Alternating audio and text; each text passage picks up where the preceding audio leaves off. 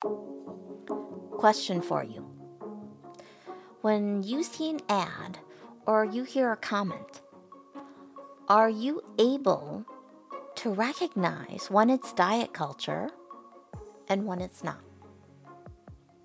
For example, if you want to lose weight, are you able to distinguish when you're coming from a place or falling prey, if you will, to diet culture messages, and when you're really doing it because you want to be healthy?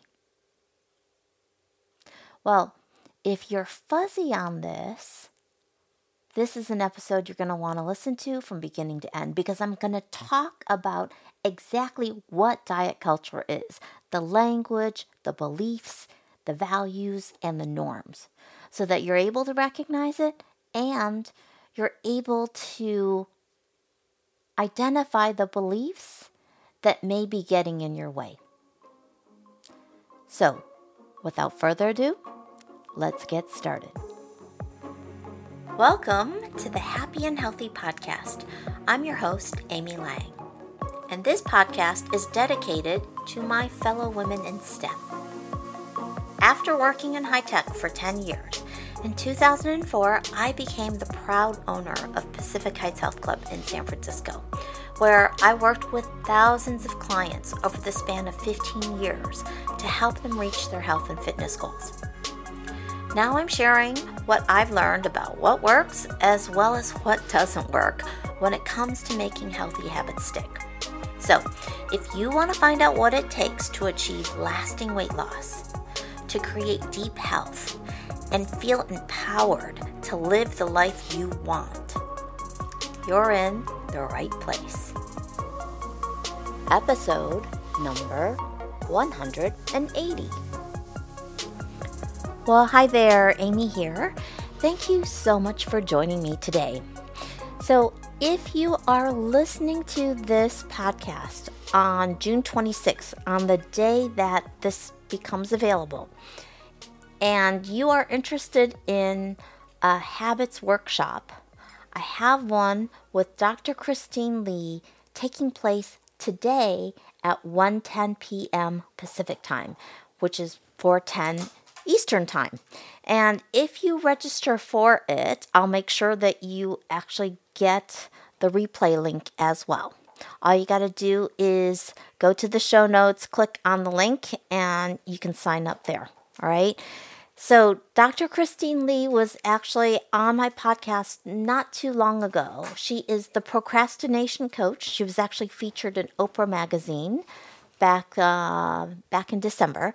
And we're going to be talking about how to create habits for better productivity, among other things. And we're going to be talking about some of those thought patterns that may be getting in the way.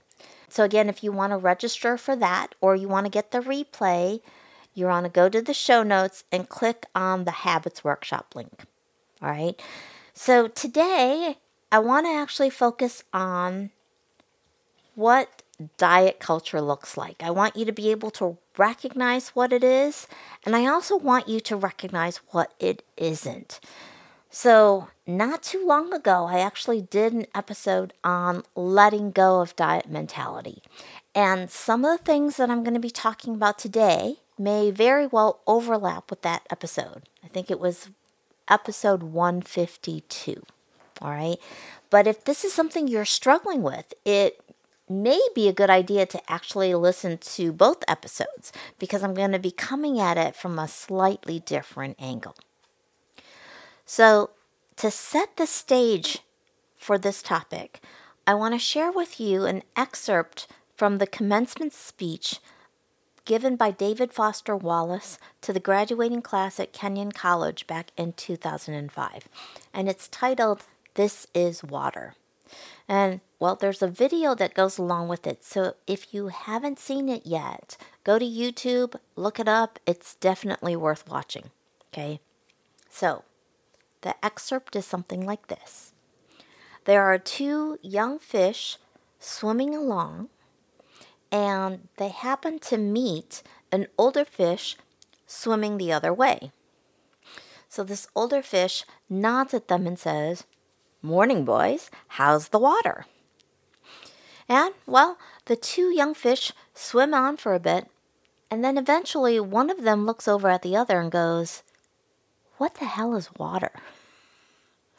So, diet culture is everywhere. We are literally swimming in it. So, no pun intended there.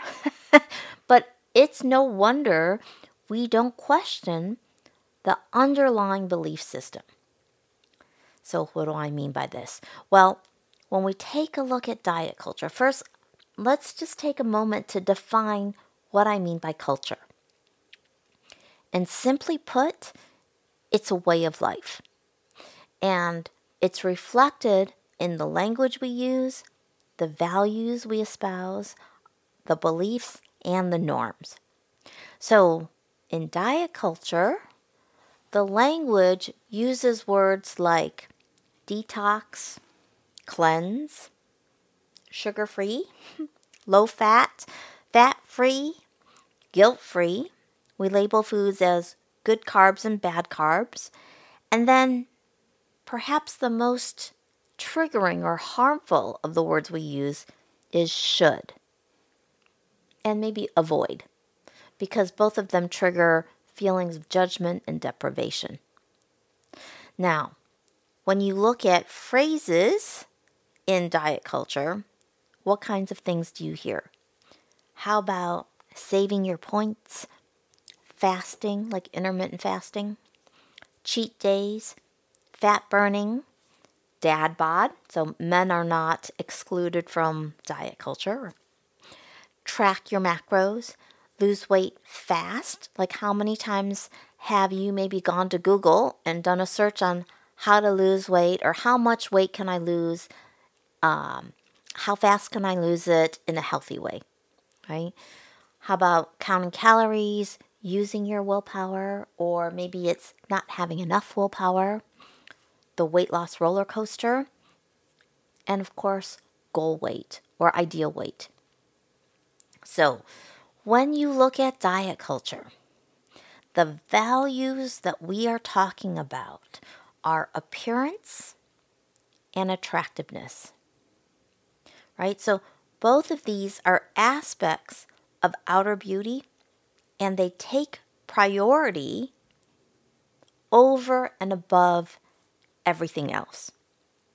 And by this I mean above physical health, above your mental health, your emotional well-being, your talent, your courage, your strength, your intelligence, your character, your wisdom, your kindness, and your capacity to love. Think about that. Diet culture doesn't speak to any of those things, right? So, the norms of diet culture include things like if you want to lose weight, what do? You look for the best diet. So, we're talking about chronic dieting as well as deprivation, excluding entire food groups. We're talking about, as a result, a preoccupation with food, right? We're talking about words like restriction, feelings of guilt, especially after eating, weekly weigh-ins, feeling bad about the need to go up a size in clothing in order to be comfortable, comparing your body with other people's bodies, seeking external validation like compliments about weight loss, and then the flip side of that is dealing with the judgment of others who comment that you need to lose weight. And then, of course, there's hating how you look in pictures. So you end up avoiding being on one side of the camera. Maybe you're always the one taking pictures. How about with summer coming around, or already here now, dreading shorts and bathing suits. And so as a result of that, you end up sitting on the sidelines of life and telling yourself, when I lose the weight or when I get in shape, then I'll be happy. Then I'll get in the game.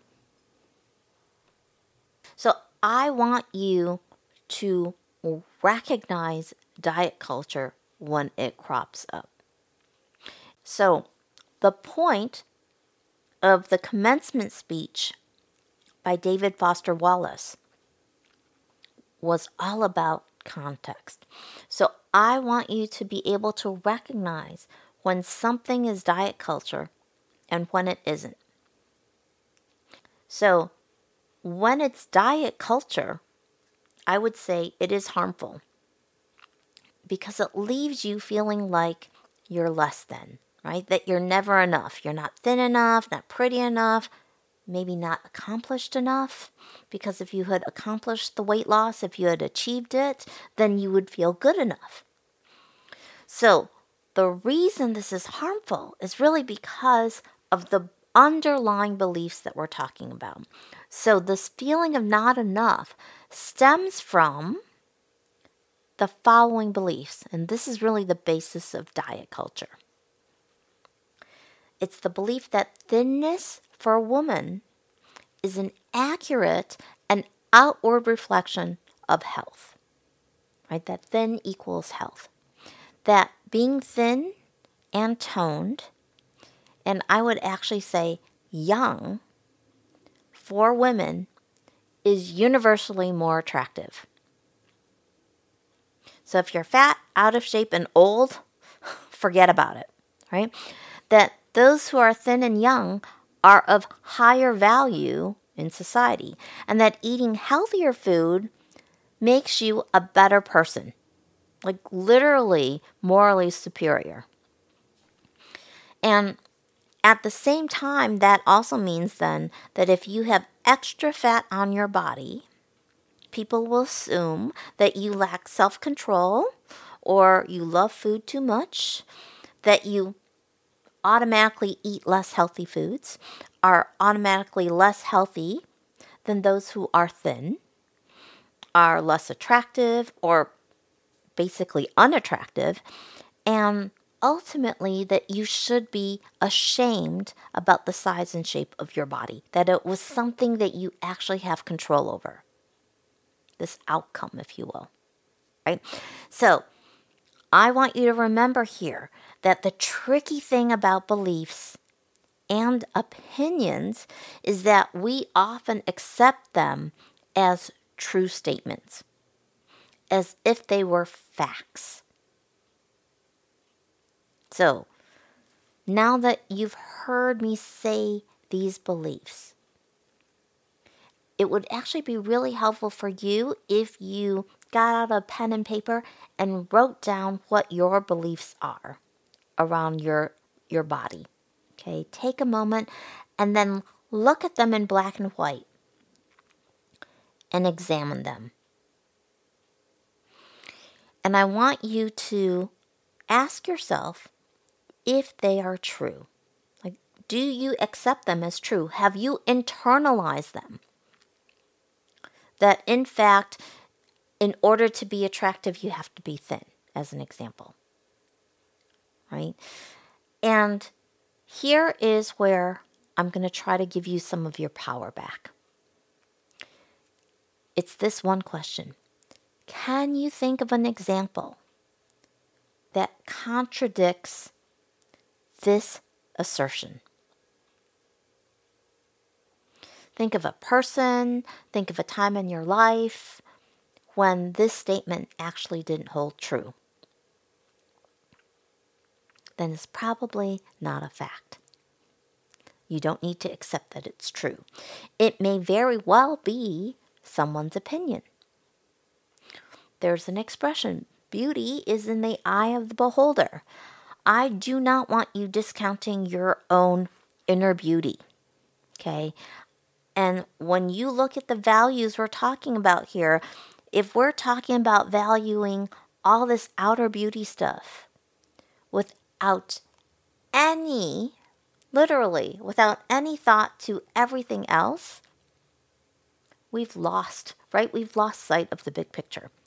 So when you look at diet culture, I will say that one of the reasons it's so harmful is because, well, we all have a need for love and belonging.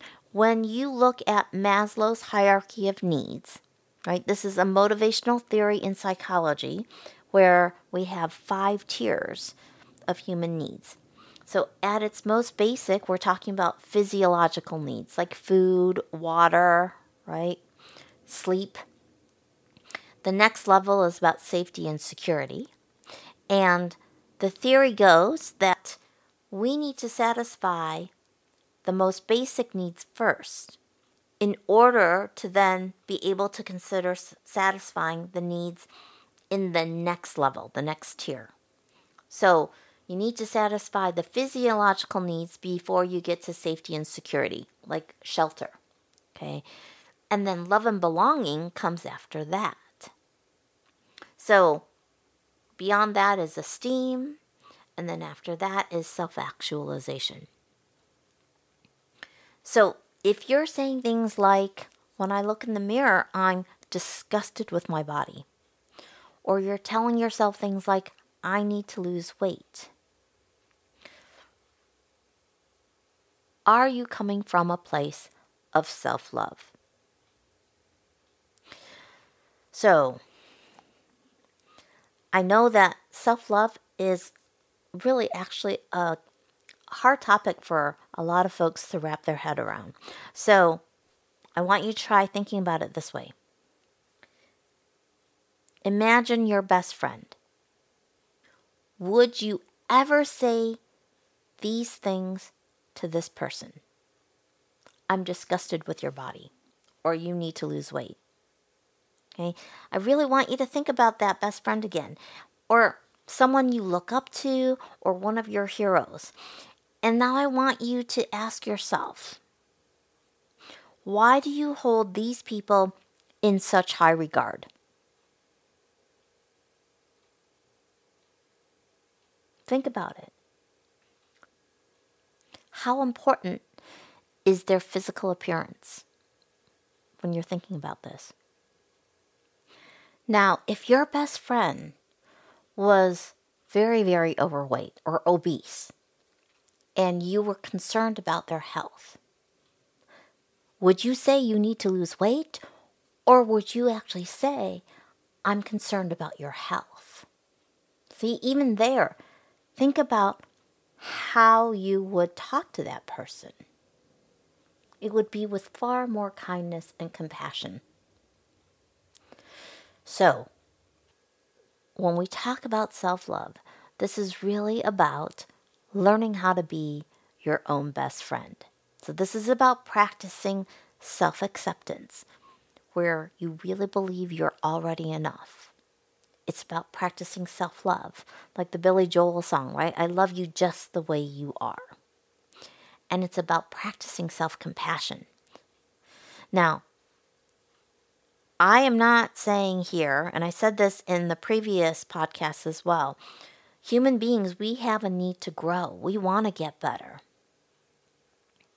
So if you have goals around achieving weight loss because you believe that the better version of yourself, your higher self, your best self, would actually be eating healthier, would be sleeping more, would be eating more fruits and vegetables, and that by doing those things, your body would change. Okay? I'm all for that. At the same time, when we talk about practicing self-compassion, life happens, right? Some days are going to be better than others. So ultimately, whatever you're choosing to do, what I really want you to pay attention to is, what is your motivation? Are you coming from a place of abundance, like self-love? Or are you coming from this state of scarcity, like self-loathing? Right? So again, I want you to be able to recognize diet culture, but I also want you to know what isn't diet culture. So when we talk about being healthy, one of the things that will help you figure out if you're truly focused on health is, are you focused on your whole being? Are you looking at your mental health as well as your emotional health and your physical health? Because if you're doing things for the sake of, let's say, weight loss to be healthier, but in the process, you're beating yourself up and you wind up feeling frustrated or less than, we're not talking about health as a whole person, right?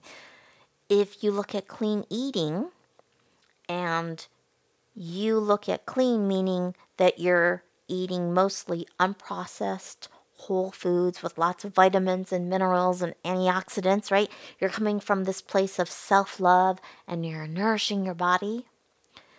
That's very different from the thought process of, I want to eat clean so that I can lose the weight faster, and, well, I've been so good this week that I'm going to plan a cheat day. All of those, the way I just used that, that's coming from a state of, or it's going to trigger a state of scarcity, right? You're talking about depriving yourself of foods that you want to eat, and the only time you give yourself permission to eat them are on the cheat days. That's not really going to be sustainable in the long term. So, again, if you're looking at health from a whole person standpoint, if you're coming from a place of self-love, and if you're acting from intention but without attachment. So when I say intention, I'm talking about like the kind of person you want to be. So let's say you value your independence, right? You want to be able to live on your own, so you want to make sure that you're improving your balance, you've got mobility, and as a result of that, you're starting strength training 2 or 3 times a week in order to regain muscle that you've lost along the way. That's not about diet culture. That kind of working out is about, I value my independence, my freedom, my ability to live on my own, self-reliance. And without attachment means that you're not really focused on the outcome, you're focused on the behaviors. Like strength training is something you can control. Whether or not you end up getting stronger, well, you certainly increase your chances of getting stronger. And let's say if you had a goal of bench pressing your weight, you might not actually get there, but with consistent strength training, you may very well get very close to it. So performance goals, like how much you can bench, are not necessarily things you can control. But what you do every day or every week or every month, absolutely. All right? So those are the 3 criteria, again, for being able to tell when it is diet culture and when it isn't. Again, it's, are you focused on whole person health? Are you coming from a place of self-love? And are your behaviors aligned with your values, where you're focused on what you're doing versus what the outcome is? So this is all about falling in love with the process, right? So again, if you haven't signed up for the Habits Workshop that I'm hosting with Dr. Christine Lee as the guest expert, it's happening today at 1:10 p.m. Pacific time. You're going to go to the show notes, register for it. Even if you cannot attend, if you register for it, you will get a link to the replay. All right? So I'm going to wrap things up today with a quote by Byron Katie. The worst thing that has ever happened is an unquestioned thought.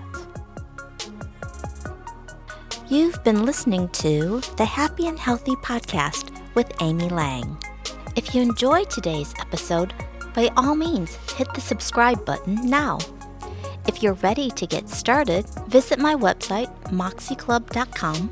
That's MOXIE-CLUB.com.